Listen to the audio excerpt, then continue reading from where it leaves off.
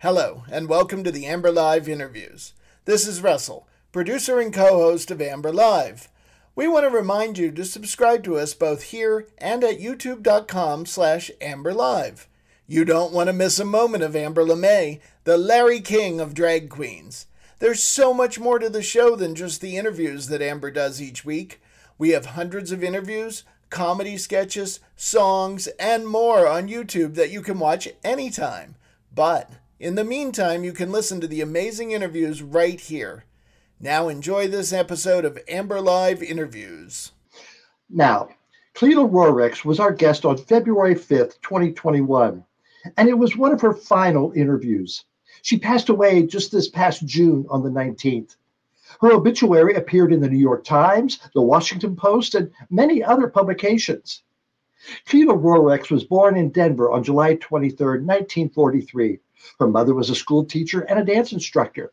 Her father, who lost his leg saving his father's life in a mining accident, served for 30 years as clerk of Routt County in Colorado. The couple had adopted Rorex when she was a baby. Her son attributed her sensitivity to those who struggle in life, in part to her experience as an adoptee, as well as to the difficulties she saw her father face because of his disability. Ms. Rorex received a bachelor's degree from the University of Colorado in Boulder in 1973.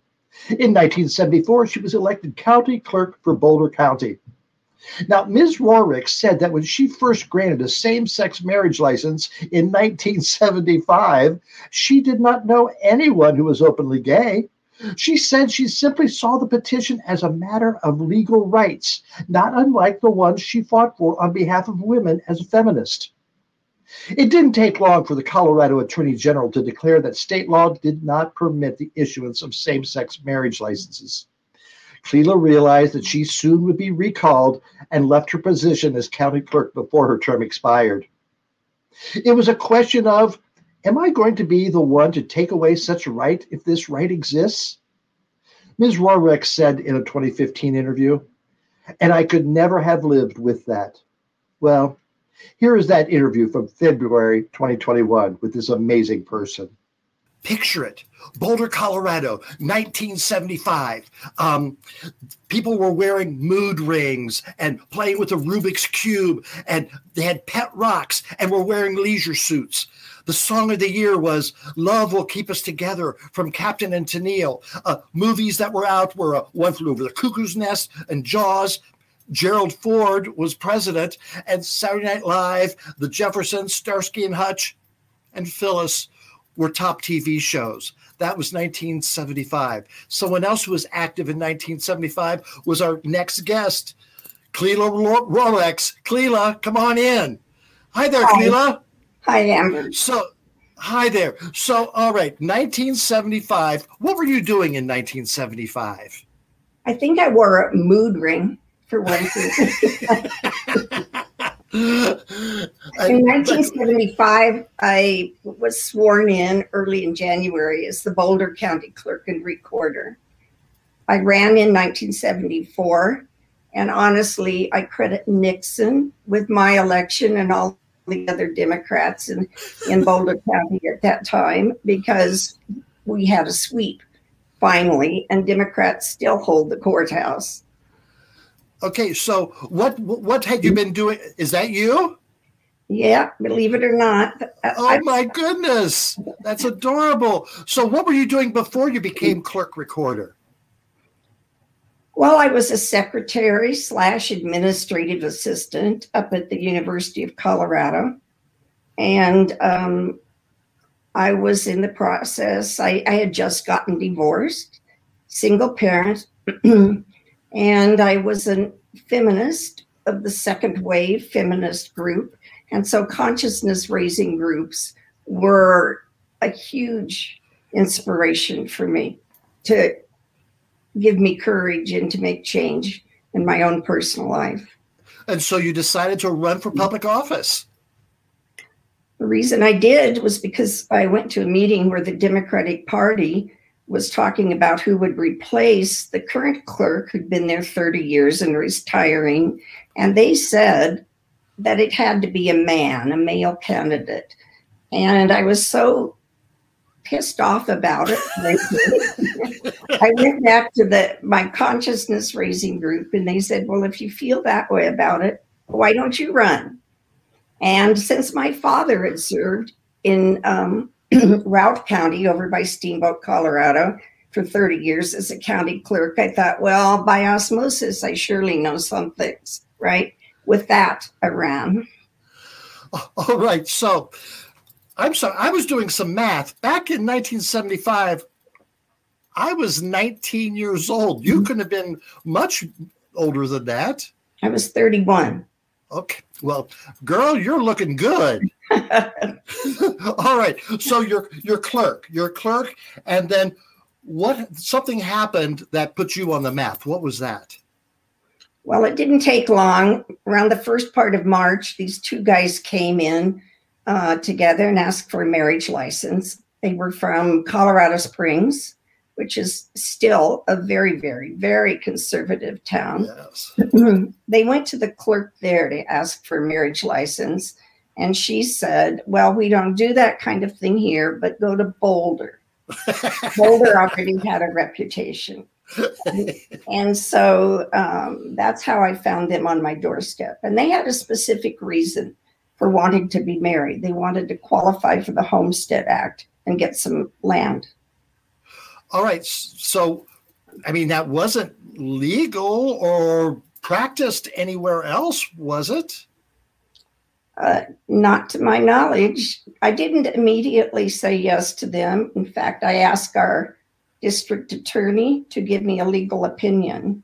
And as it turns out, the Colorado marriage law at that time did not specify that marriage had to be specifically between a man and a woman. It just was mute on the subject. And so the district attorney said that it was up to me. He said, it's your decision. That was a heavy load. But I guess while I was waiting for his opinion, in retrospect, I think about that. And I think I always knew what decision I would make, that I would say yes. So by saying yes, you gave them the license. Did they have to do anything else to get officially married? Well, yes, they had to go get married by a minister. In those days, it was usually, somebody in the church that performed weddings. Uh-huh. Is that the couple that we just saw? Yes. So what were the repercussions? All hell broke loose. I think about how I would have probably not survived it if social media had been a factor in those days. I got plenty of hate mail as it was, hate calls. And in fact, an entire church in the community that I currently live in wrote letters to me, more than one church. And pastors preached against me, said I was creating a Sodom and Gomorrah in Boulder. Yeah, that was one of the biggest arguments, Sodom and Gomorrah. And so that was how the reaction was. And because it was so severe, I also became very much in disfavor with my own political party, the Democrats. They were furious that I did something like this. But even though they talked big about overturning those licenses or passing legislation that would overturn it, they were too cowardly, really, to stick their neck out and do it. They thought it would just go away, perhaps. But I continued to issue licenses, 6 altogether. And then the state attorney general issued an opinion that perhaps my licenses would be disingenuous to gay couples, making them think they had rights that they really didn't have. And so at that point, my district attorney suggested that I stop, and I did. So what happened to those 6 couples? Well, I have a friend that managed to track most of them down a few years ago. A number of them have passed away. One couple actually had a formal legal action taken to annul their marriage. And I didn't know that at the time, but the judge validated those licenses by the annulment. The fifth couple is the couple that I finally, years later, got to meet and befriend, and they befriended me, I should say. They were making a film and about their life, 12 years of their life together. They were together for more than 40 years. And they had been together for a number of years when they came to get a license. They saw me made fun of basically on the Johnny Carson show. And with that, they thought, this is all that's standing against us for Tony, who's Australian. The couple were Tony Sullivan and Richard Adams. Tony was Australian, and he was going to be deported. Oh. So they wanted the license to fight immigration, and they did a great service to the LGBT community because they took their case all the way up to circuit court in California. And of course, they were denied. Tony was deported by none other than Judge Kennedy, who later became Justice Kennedy in the Supreme Court.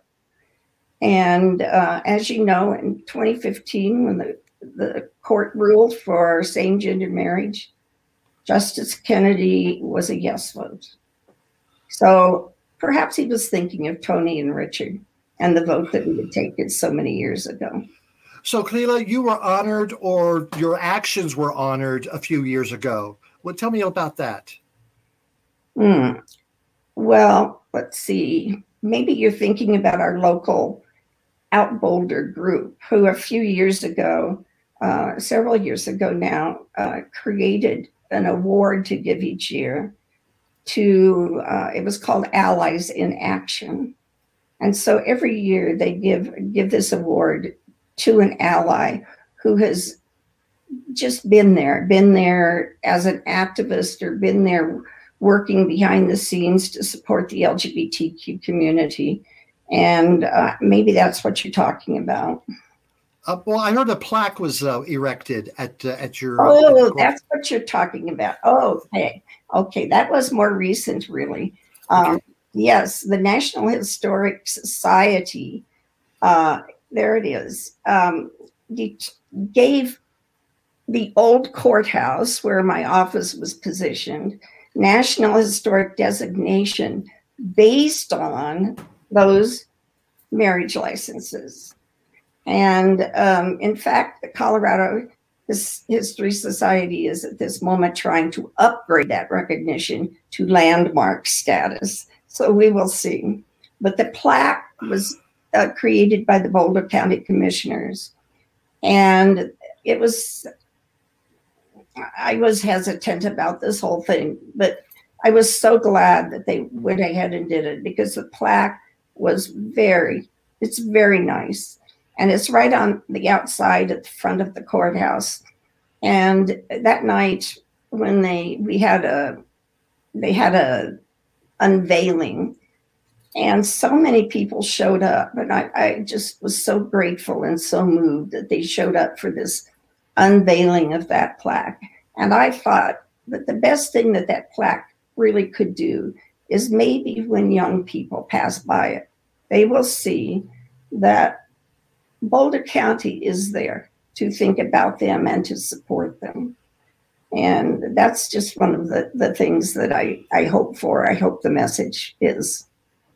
Clela, I'm my friends will find this hard to believe, but I'm almost speechless. I just love you, love your story. Thank you. So, Clela, I forgot to ask you something. Someone told me a story about you and a horse. Let's hear that story.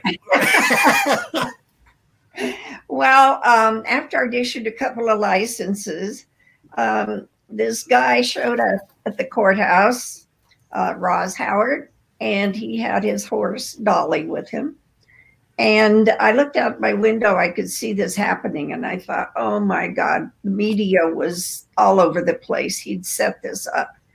So he came in to get a license for him and Dolly, and he said, if a man can marry a man, a woman can marry a woman, why can't a tired old cowboy marry his favorite horse, Dolly? So I just went through the motions of beginning to write out the license for him, not having any idea what I would do. And finally, I came to the question on age, Dolly's age. She was only 8, I think he said. And I just put my pen down and said, well, I'm sorry, but she's not old enough to get married without I didn't know I could love you more, Clela. I did. But, okay. Oh, my goodness. Thank you. Very nice to talk to you. Thank you. Oh, my goodness. Wow. Chills, almost tears, just what it took back in 1975 to do that. Clela, thank you. Yes, thank those guys. They put it all together. I had everything else planned. Nope, it's out the window. Thank you so much for watching tonight. Thank you, and I really appreciate being still here to do this. So thank you. I'll be back next week. Hope you will be too. Bye-bye. Thank you for listening to this episode of the Amber Live Interviews. Remember to subscribe to us so you don't miss a single minute of the fun. And remember, it is your support that keeps us going. You can make a donation through this podcast by using our Venmo at RJDPro or by visiting us at amberlive.tv and clicking on the Support Amber Live button. Thank you.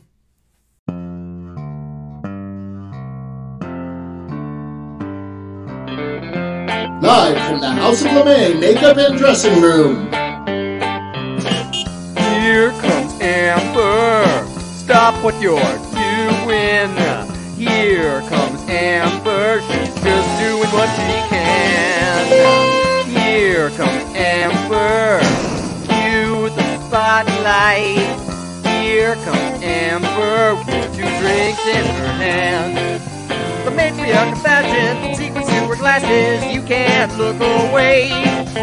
Ask her, does she do it? There's really nothing to it. She's got that feminine game. If you have a party, or if you're feeling naughty, call up the House of LeMay. Here comes your favorite gal.